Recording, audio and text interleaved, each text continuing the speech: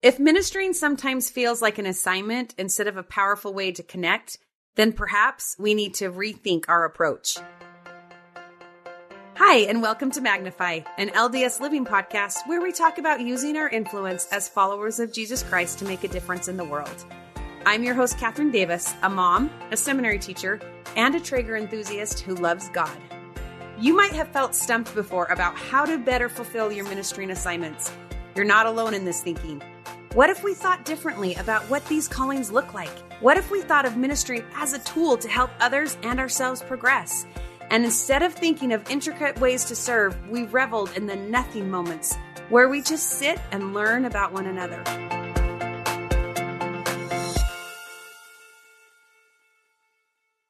Emily Snyder calls this the observe, then serve approach to ministering. An idea that originated from Linda Burton in a general conference talk from October 2012 titled First Observe, Then Serve. We will link her talk in the show notes. It's a good one. She has been exploring the answers to those very questions, and she wants to know how we can get into people's homes and lives so that our connections grow deep. Her belief is that we can all be a part of one another's progression as we learn how not to minister. Okay, well, Emily, I'm so excited that you are with us today. Ditto. So excited. It's going to be so fun. And it's become a tradition on our Magnify podcast to throw some rapid fire questions at our guests so everybody can get to know them a little bit better. You ready? Okay, I'm ready. Okay. So I have heard that you are working on 45 dreams before you turn 45 next summer. Yes. And I want to know, what dream are you currently working on?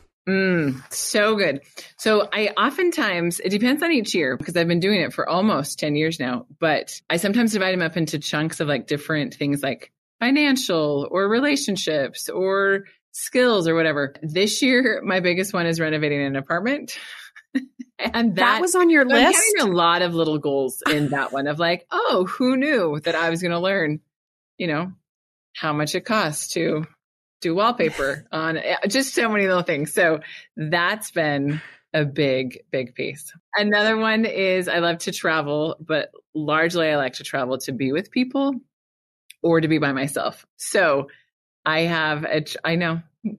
did a writing retreat, like to write by myself. And so I have them planned in February to do another one. And then I'm going to London for Christmas because my little sister lives in London right now. So I'm going to go hang out with my sis.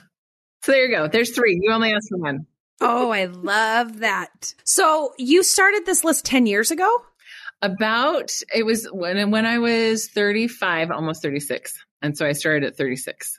And so you talked about renovating your apartment. So that is my next question for you. Okay. What is a skill that you've learned that you didn't think you could do? Oh. Or that you never want to do again? Yeah. Okay. So let's be clear. I'm not physically doing the renovations. I love fixer-upper. I will not be that person, but I'm orchestrating people to do it. And there's been some interesting, tough conversations and things. And I realized that to build a home, whether it's a physical home or a emotional or spiritual, the players get to have shared expectations, constant communication, and both need to choose to be invested in it. Otherwise, it's really hard to create a home, whether it's a physical home or a spiritual home or whatever that thing is in the home sense. So I've learned to find positives out of some hiccups, and I can imagine. Yeah, it's been great. And I'm opinionated in a lot of things, but like being sure about my opinions, but also compromising with wise people. Good skills. Who knew? Who knew? Who knew those are good skills?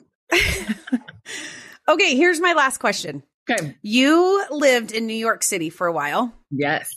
The city of the best desserts. Oh. So what is a dessert that you can only get in New York that you are missing? Such a good question. But I will answer your question, but I might add on to it. Okay. Levain cookies. Always Levain cookies. Always, always, always. Always. And the Magnolia Bakery chocolate banana pudding. Love. Oh. So good. But I will tell I've you. only had the banana pudding, not the chocolate. So we should go. Should I put that on my dream list? And we put that, go. I'm going to put that on my dream list. Let's do great. it. We'll go to New York and get the chocolate Magnolia banana pudding. But I will say Waco, Texas has better desserts. Magnolia in Waco, Texas has better desserts than New York City. Sorry. Really? What was your favorite dessert there? Chocolate cake, chocolate on chocolate cake. And pretty much anything that the Magnolia Bakery and Magnolia Table created was the best I've ever had in my life. So how long did you live in Waco? About 2.5, 3 years. Yeah. So good dessert lands. I mean, between New York and Waco, I know my cookies and my cakes. I love that. Well, I am excited to have a conversation with you today about ministering. And sometimes when we say that word, I think a lot of us are like, oh, ministering, because it feels like an assignment. Sometimes ministering can feel forced. And sometimes when we hear that word ministering, we just feel guilty or we feel a little overwhelmed. But you have this perspective that in order to really minister to others, we need to observe, then serve. So what does observe, then serve mean to you? Well, let's just be clear, because if anybody is listening who I've been their ministering sister once upon their lives, will probably give me a failing grade. So let's just be clear that this is not because I have excellent track record, but I think it's largely because I don't, that I'm trying to wrestle and think about it. And I don't know that I have answers. I just have a lot of thoughts. Yeah. So I think so much of the concept in general, because like you, the feeling inadequate at times, I grew up in a world where my mom was a former school teacher. Love it. And she knows how to motivate kiddos. And we had check boxes. We did things in the mornings and we checked them off. But there was also a way that my mom wanted them done. There was a right way to actually get our checkbox. And I think sometimes that's the psyche that as a whole culture we have looked at in some of the asks that we do as members of there's a right way to do something and I get credit for it if I do it a certain way. Yeah. I think the interesting part about the new concept of ministering, Elder Holland specifically said when he was invited to be the one to talk specifics about it in 2018. And he said, however, I warn you, a new name, new flexibility, and fewer reports won't make an ounce of difference in our service unless we see this as an invitation to care for one another in a bold, new, holier way. So referring to President Nelson spoke just a couple talks before him. And so the word invitation is a very different concept to me than assignment. And an invitation feels like an opportunity to, in many ways, observe and serve and to look around and to see who's in my sphere of influence, who's right in front of my face that I can pay attention to in a different way. And that's very different than an assignment. And so those are two kind of different concepts, because there's an invitation to minister to each other in our everyday lives of the people that we're interacting with. But then there's also a ward aspect where we're asked to take care of each other.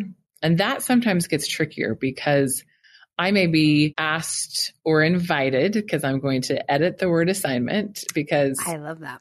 Maybe as a child of the millennium, I am I love agency. I really love agency and I like to choose. So assignment feels really hard for me sometimes. But if I've been invited to think about somebody in my ward, are there different ways I can think about having their world match up with mine so that they are in my world? Does that make sense? That yeah, it almost is an invitation, because if Sister Susie is in a different season of life and our everyday lives are not matching up and I don't naturally see her on a regular basis, that's a level of work to find those channels to actually be a part of her everyday life.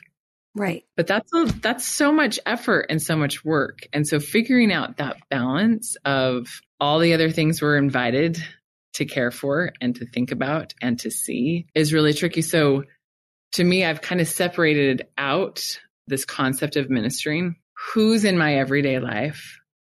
Who can I observe and serve with in my everyday realities? And there's a specific invitation to pay attention to somebody in my ward family And what are the energies needed to have them be more a part of my daily life so that I can observe more and serve more? So a question, when you felt like ministering was an assignment, did it feel like more of a task? Yeah. And do I fail at that?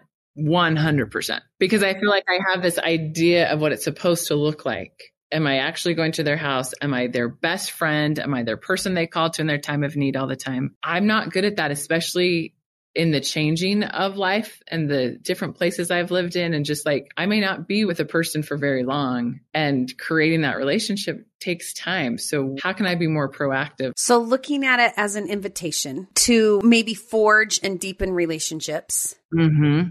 And as you've wrestled with this, as you've thought less of a task and more as an invitation, have you discovered anything more about yourself or about others?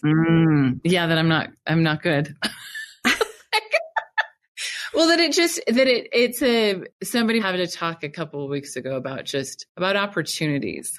And I think sometimes some of the saddest funerals I've been to, or the saddest passings, are when I have realized, wow, that was a relationship. I had an opportunity with that and ended up being a wasted opportunity. And I mean, back to your questions of the 44 goals, like the reason why that began was because I was in a situation overseas. I had an incredible experience, and I don't know that I took advantage of that opportunity to its fullest. And I realized at the end of it, I never want to waste such an opportunity again. And so I was like, I want to be more deliberate in my life. And so as I've wrestled and continue to wrestle with how do I make this invitation a higher priority in my life, the word opportunity and invitation have resonated so beautifully. Like, am I going to waste this opportunity where the church has created a space for me to connect with this person and this person? That's an invitation. Yeah. And that's an opportunity of a relationship, whatever that looks like. And that's been what's on my mind a lot, and still, honestly, still wrestling with what that looks like, because I'm currently getting to work with a high schooler and a widowed woman that's retired. And so figuring out where our lives actually match up, where we can spend time together, that's a lot of work with busy schedules and very different schedules. But I'm more excited when I think about it as an opportunity and an invitation than I've got to check it off my box. So how do you do that? Well, like, I'm just even thinking of these two people. Yeah. How are you going about observing then serving? But I do keep thinking about Marco Polo, as silly as that is, and trying to figure out what are the technology pieces. Like, here we are, case in point, having a conversation in two different cities, and technology allows that to happen. So I love, this is not an ad, hashtag not an ad, but I love Marco Polo because I feel like some of my sweetest relationships are getting to continue because of technology platforms like Marco Polo, where the conversations can continue happening. I have friends from all over the nation and all over the world. Based on the different busy schedules, people can be a part of a conversation, and it's just rambling at times. And I think for me, the rambling and the nothingness moments, there's a quote from You've Got Mail from Kathleen Kelly. I don't know if you remember that character, but she and Joe Fox are emailing back and forth, and she makes a comment, something along the lines of like, all of these nothingness moments have meant more to me than so many somethings. That line has just really meant a lot as I think about nurturing meaningful relationships, because it's the nothingness moments, which for me is really hard to prioritize, because I feel like I want to get things done. And remembering that the nothingness moments and multiples of those turns into great somethings. And so the Marco Polos, the text messages can be really beautiful relationships, even though they may not be the Liahona picture, or, you know, that I've baked the casserole because nobody wants to eat that casserole, and the hour-long conversation that we've all curated. Maybe that's not the right answer, because when I've changed it from assignment to invitation, there's no longer a right way to do it. Sorry, I cry. No, I'm not sorry. But here's the tears.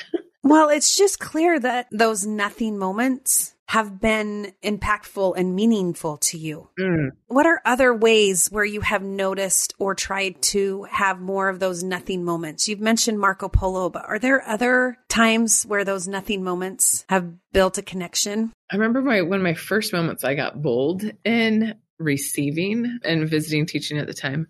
And I was in college and I was so overwhelmed and I had so much to do. I had so much on my plate. And I wanted to give my visiting teacher at the time, she was so good and wanting to do her visit and come be with me. And I couldn't, like, I just was emotionally, I was like, if I have to sit here and listen to a conversation of us, you know, and doing the sometimes funny dance that happens in those of like, who's in charge, who's leading the conversation, what are we talking about? Like sometimes when it's so scheduled, it's tricky. At least it has been for me. And I just got brave and said, you know what? I would really love your help to create this thing that I'm making for my students. Like that would be the best help for me right now. And I got bold in saying what actually was helpful for me. And so she came with me to the copy center and we cut and we then laminated. And it was nothingness moments because we weren't having a deep spiritual conversation. But I could say, okay, I will let you into my life and I'm needing to accomplish this thing. And I've realized I'm really bad at receiving, really bad. Yeah. And I think that's the other trick that I'm realizing with ministering in the conversation is, what does receiving look like? One thought I've thought a lot about is being single and moving back to Utah, or just generally in a community that loves family. I felt this way in Waco, Texas as well. That is a very family-centric community. I don't have kids. And the instant assumption for most people is a question about my kids. Figuring out how to receive that ask is not a negative. There's this assumption and figuring out how not to be hurt by that assumption, but to receive what they're actually trying to give. If they're trying to get to know me, that's ultimately what they're trying to do. And that's the typical ask in certain communities is about children. Right. In other communities, it's about a career, like whatever it is. But the reality is they're trying to get to know me. And so how do I receive that with what their intent was, regardless of if that's how I anticipated it coming? I just wonder, how often am I receiving when somebody thought they were ministering to me or reaching out to me? Did I actually acknowledge that that was happening? And did I actually know how to receive that into my life and take that as, oh, they're trying to invest in me? That is such a gift. Instead of it, if that didn't show up the way I wanted it, or I don't need the cookies. Does that make any sense? That's so complicated. No, that totally does. Just trying to understand how people are trying to reach out and make connections and honoring the effort. Yes. Right? Honoring that effort. Yes. And not thinking it has to look a certain way. And I think that's the other tricky part. In this whole transition, it was a very formulaic of like, it was once a month back in the day. It was show up in their homes. There was a message and a guided conversation that was supposed to happen. So like we knew exactly like this is a home and visiting teaching conversation. Yeah. They have done it. I know how to receive it. The tricky part with ministering of there are no boxes to check anymore. There's no right way to do it means it's trickier to recognize when I've been ministered to, whether by my assigned people or not. Are people ministering to me? Like I dream of a lot of different worlds that we could create, but I wonder if there's ever a world where we don't have assignments. And I dream of that world. I hope we can become a people that don't need assignments. And so I've been like, well, what could be a baby step? And so I've thought about questions because I'm a nerd. This is what somebody does. No, because I've thought about that so much as well. Okay, good. We can be nerds together. This makes me so happy. Because why? Obviously, like, how could we move past an assignment or an invitation? I like the word invitation. Right. And that feels like a baby step. I really ultimately dream of like that never needing to exist. It feels like training wheels. Yeah. And so what are we ultimately trying to get to? And as a community, what's our true goal? And so here are some of my questions. Do you feel watched over by the members in your ward? Period. Regardless of who it is. Like, do you feel like there are members in your ward or your neighborhood even? Do you feel you could turn to someone in your neighborhood or ward in a time of trouble or need? I don't care who it is. I just want to know, do you know, is there anyone that somebody will come to your aid? Do you feel like you have a friend in the ward? And again, I don't care if they're one and the same. Like, I just wonder if there's a world that could happen. And then as far as giving, and these ones kicked me, do you feel that you invest in those around you? Do you feel that people would call you in times of trouble and need? And that one, I was like, okay, Emily Snyder, you've got some work to do, because I don't know. I don't know what moments that somebody would call me, because it's made me really analyze, like, how am I showing up? And I think that's what the phrase observe then serve teaches me, that it's not about me, that the focus needs to be outward, and how am I showing up for others? Yeah. Yeah. And at the same time, how am I receiving how they show up for me? I have a dear friend, she made a comment the other day when I was just in a tizzy, and she said, I think it's really interesting that we will never truly get to receive the love that we give. And I was like, okay, tell me more. This was in a Marco Polo. Again, not an ad. but as I like followed up and was like, tell me more. And just the reality of like, I give to people and I invest in people the way I want somebody to invest in me. And I show up in ways and I have the conversations that I wish people would ask and show up for me. But reality is that may not at all be how my dad gives love or investment, because he's caring about other things that he wished other people would care about for him. So that's what he's giving. And so how do I translate the givings into my receiving? And I'm sometimes not very good at receiving. Yeah. I don't know that we as a people are. I actually have a neighbor, my really good friend, Brittany, who I think taught me a little bit about this observe then serve. She kind of observed, I think for a while, me and my needs and my busy life. And then she just asked, hey, do you just want to go get a Diet Coke? I'm like, yes, because that's what I need, right? Like, that's what I needed is just get in the car for 10 minutes, grab a Diet Coke. But that took her noticing what I needed. And that took her looking outward, right? Yep. Yeah. Well, and I think figuring out, like, I often think about like literally the roads I drive. What are my patterns? Those are the people I'm going to see in my everyday life. And how do I get new people into those patterns or those roads that I'm driving? I may have to take a different road somewhere if I'm going to accomplish something different. And so how do I get people in there? And her realizing, okay, your road, the things you're doing, how does she wiggle her way into that in soft little ways, I think is so, so powerful.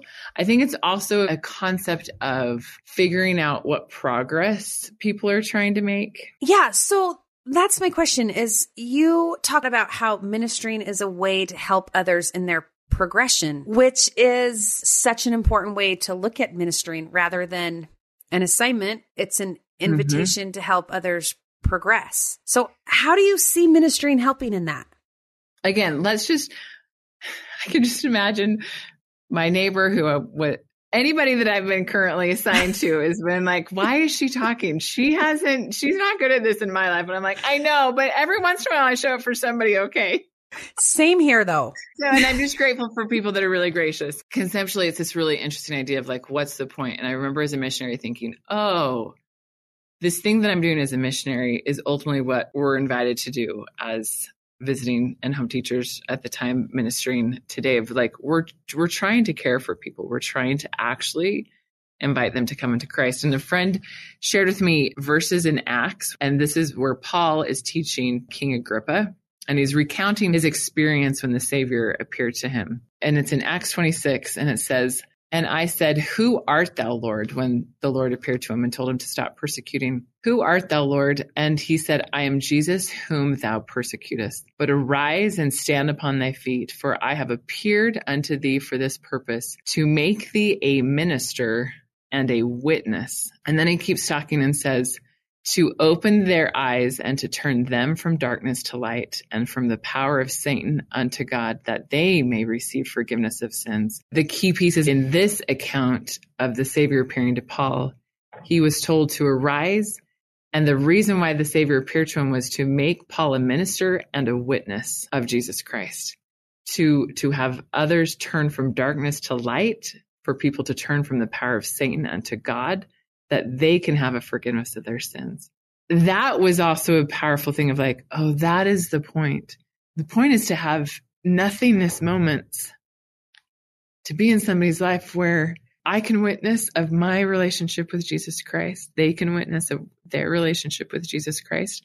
And can we move each other forward wherever we're at in our relationship, but also in our life progression? Like maybe the conversation for the young woman that I get to kick it with, I adore her, is that she's trying to figure out college applications. Maybe the conversation in the moment isn't about Jesus Christ. Maybe it's about where she's at in her life and the struggles that she's trying to overcome. Is it college? Is it friends in the moment and friend anxiety? Is it guys? Whatever those pieces are, what is it that people are on their paths trying to overcome? And that may not be where I am, and I may not be able to help a ton, but like I can cheerlead where they're at on their paths. And I have no idea where their paths are going, but is there a world that I can minister and have the nothingness moments to then get to witness of God's power, whether it is because of my own experiences, truly testifying of him.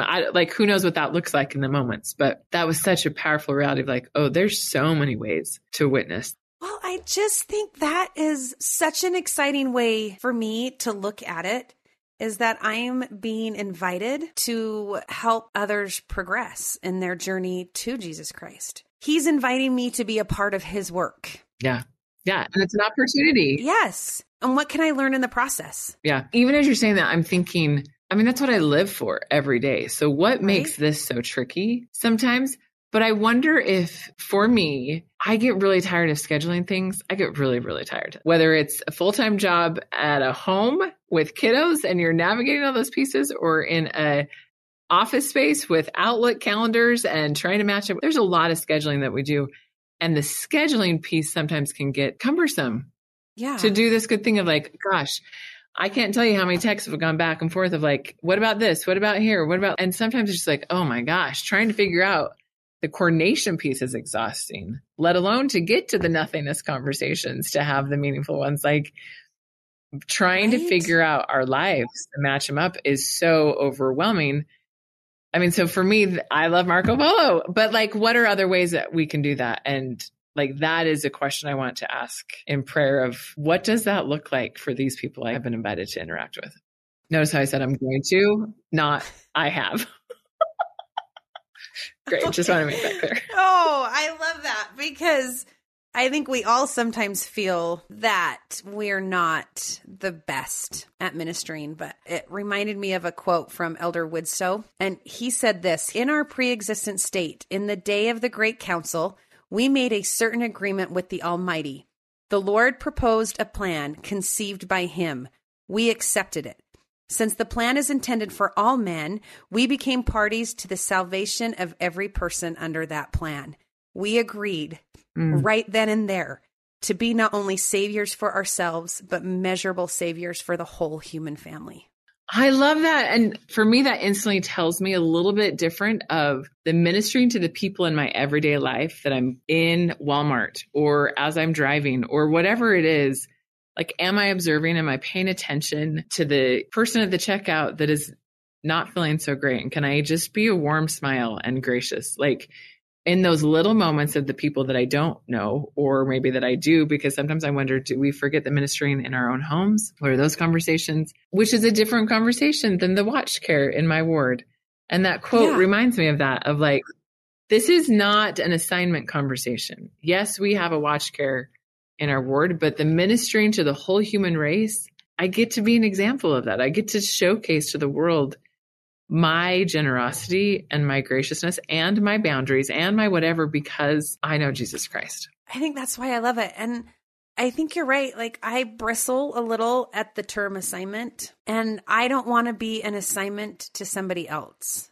I think that's my big thing. But when we look at that quote and that overall picture, is that we covenanted and we promised in the pre-existence to lift and to help and to serve. And if I can look at it as more of an invitation to help others progress, then maybe that can help change my view of ministering, that it is really about progression. And that as we really get into people's homes and get into their lives and see where we can fit and maybe where a need is, we can serve them. We can start to learn things that might break down assumptions about them and about ourselves. Don't you think? Yeah. So I got an MBA, and it was really funny because a classmate said his girlfriend was trying to figure out master's degrees and wanted to pick my brain. And at the end of the conversation, she went back to her boyfriend and said the only answer she really felt strong about was getting an MBA. And I was like, because that's the choice that I made. Like, of course, that's why I felt like, of course I feel strongly about that, because that's the decision that was best for my life. Right. And so if you're going to ask my opinion, this is how I've come to my opinion. But I think we as a people, but also me, very particular, that is a hard spot to separate and say, Catherine, if you were going to ask me questions, can I really step away from what I think the right answer is? Because that was a choice I made. And to say, I don't know, what is the best choice for you? And let's analyze that, because I have my biases. I have the biases of like, this is how I have chosen to live my life. So of course I think this is the best way to do it. Right. But that may not be your best way. And how can I separate your progress path that is going to be very, very different than my progress path? What does that look like? Yet knowing all of those paths lead to Christ, and they always are invited to lead to Christ. So how can I help that while at the same time respecting your progress is going to look very different. The MBA may not be the right answer for you, and that's okay. Yeah. And I think sometimes our assumptions of others are what prevent us from really ministering. Ooh, tell me more. I want to know more about that. I don't disagree. Well, I just think I see this every day in my classroom, right? I have quickly learned to try and not have preconceived notions when students come into my class, especially new students every semester when I get 160 new teenagers. I can quickly put them into categories. I totally could. And then I have had so many experiences where as I've spent more time with them, those categories I put them in are completely wrong. Totally. And I have learned more about their hearts and what they need and how Christ is working in their lives when I've been able to move past my assumptions. Totally.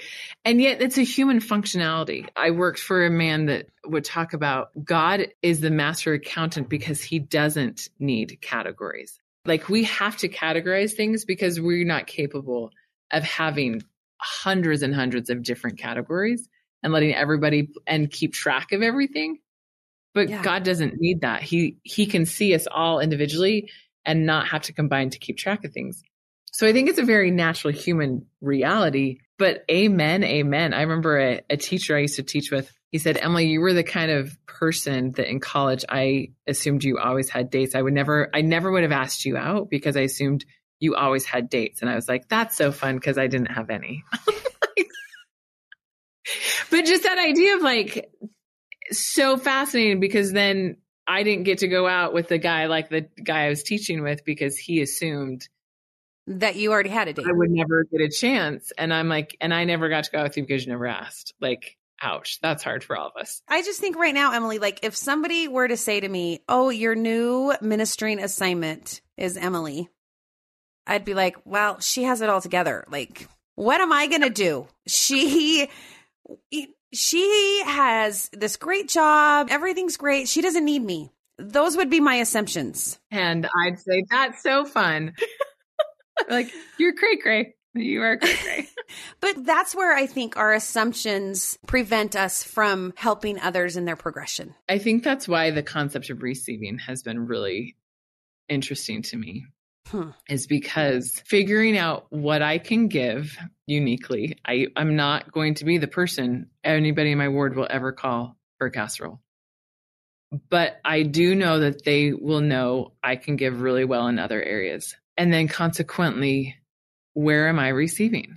Am I receiving somebody trying to come into my life? Somebody asking to go for a Diet Coke? Like, am I actually receiving that invitation? Am I receiving the well-meaning asks that sometimes I don't want to answer? Sometimes we do think we have it all put together. And sometimes we have a very specific thing we want to receive from somebody in our lives. And that makes it really, really hard to then actually not only receive their love, but the love of the Lord that he may be at times trying to say, I have planted this person to make this comment or this person to minister to you for this specific thing. And if you won't let him or her in, I can't answer that prayer for you. Like, that's so hard for a community that we are taught all the time to give.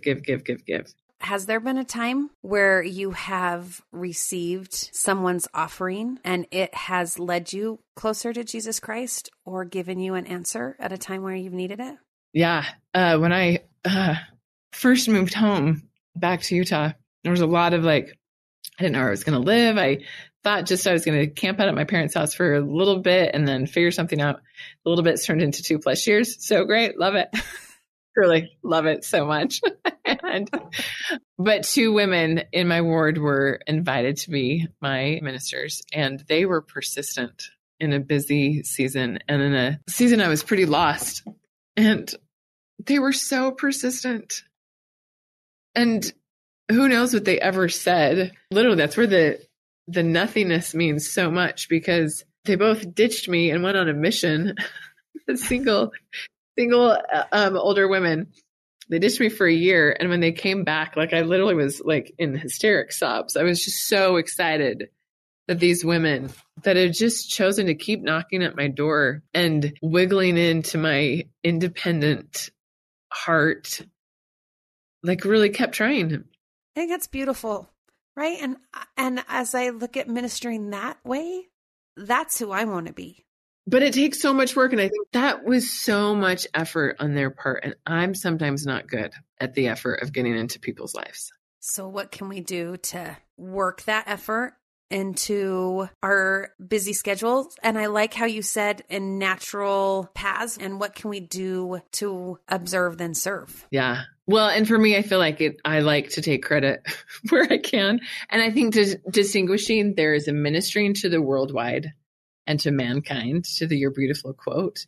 And I don't have to feel like a failure at ministering, because I do think I do an okay job in some of these. And can I do a better job at my ward invitation? Yes.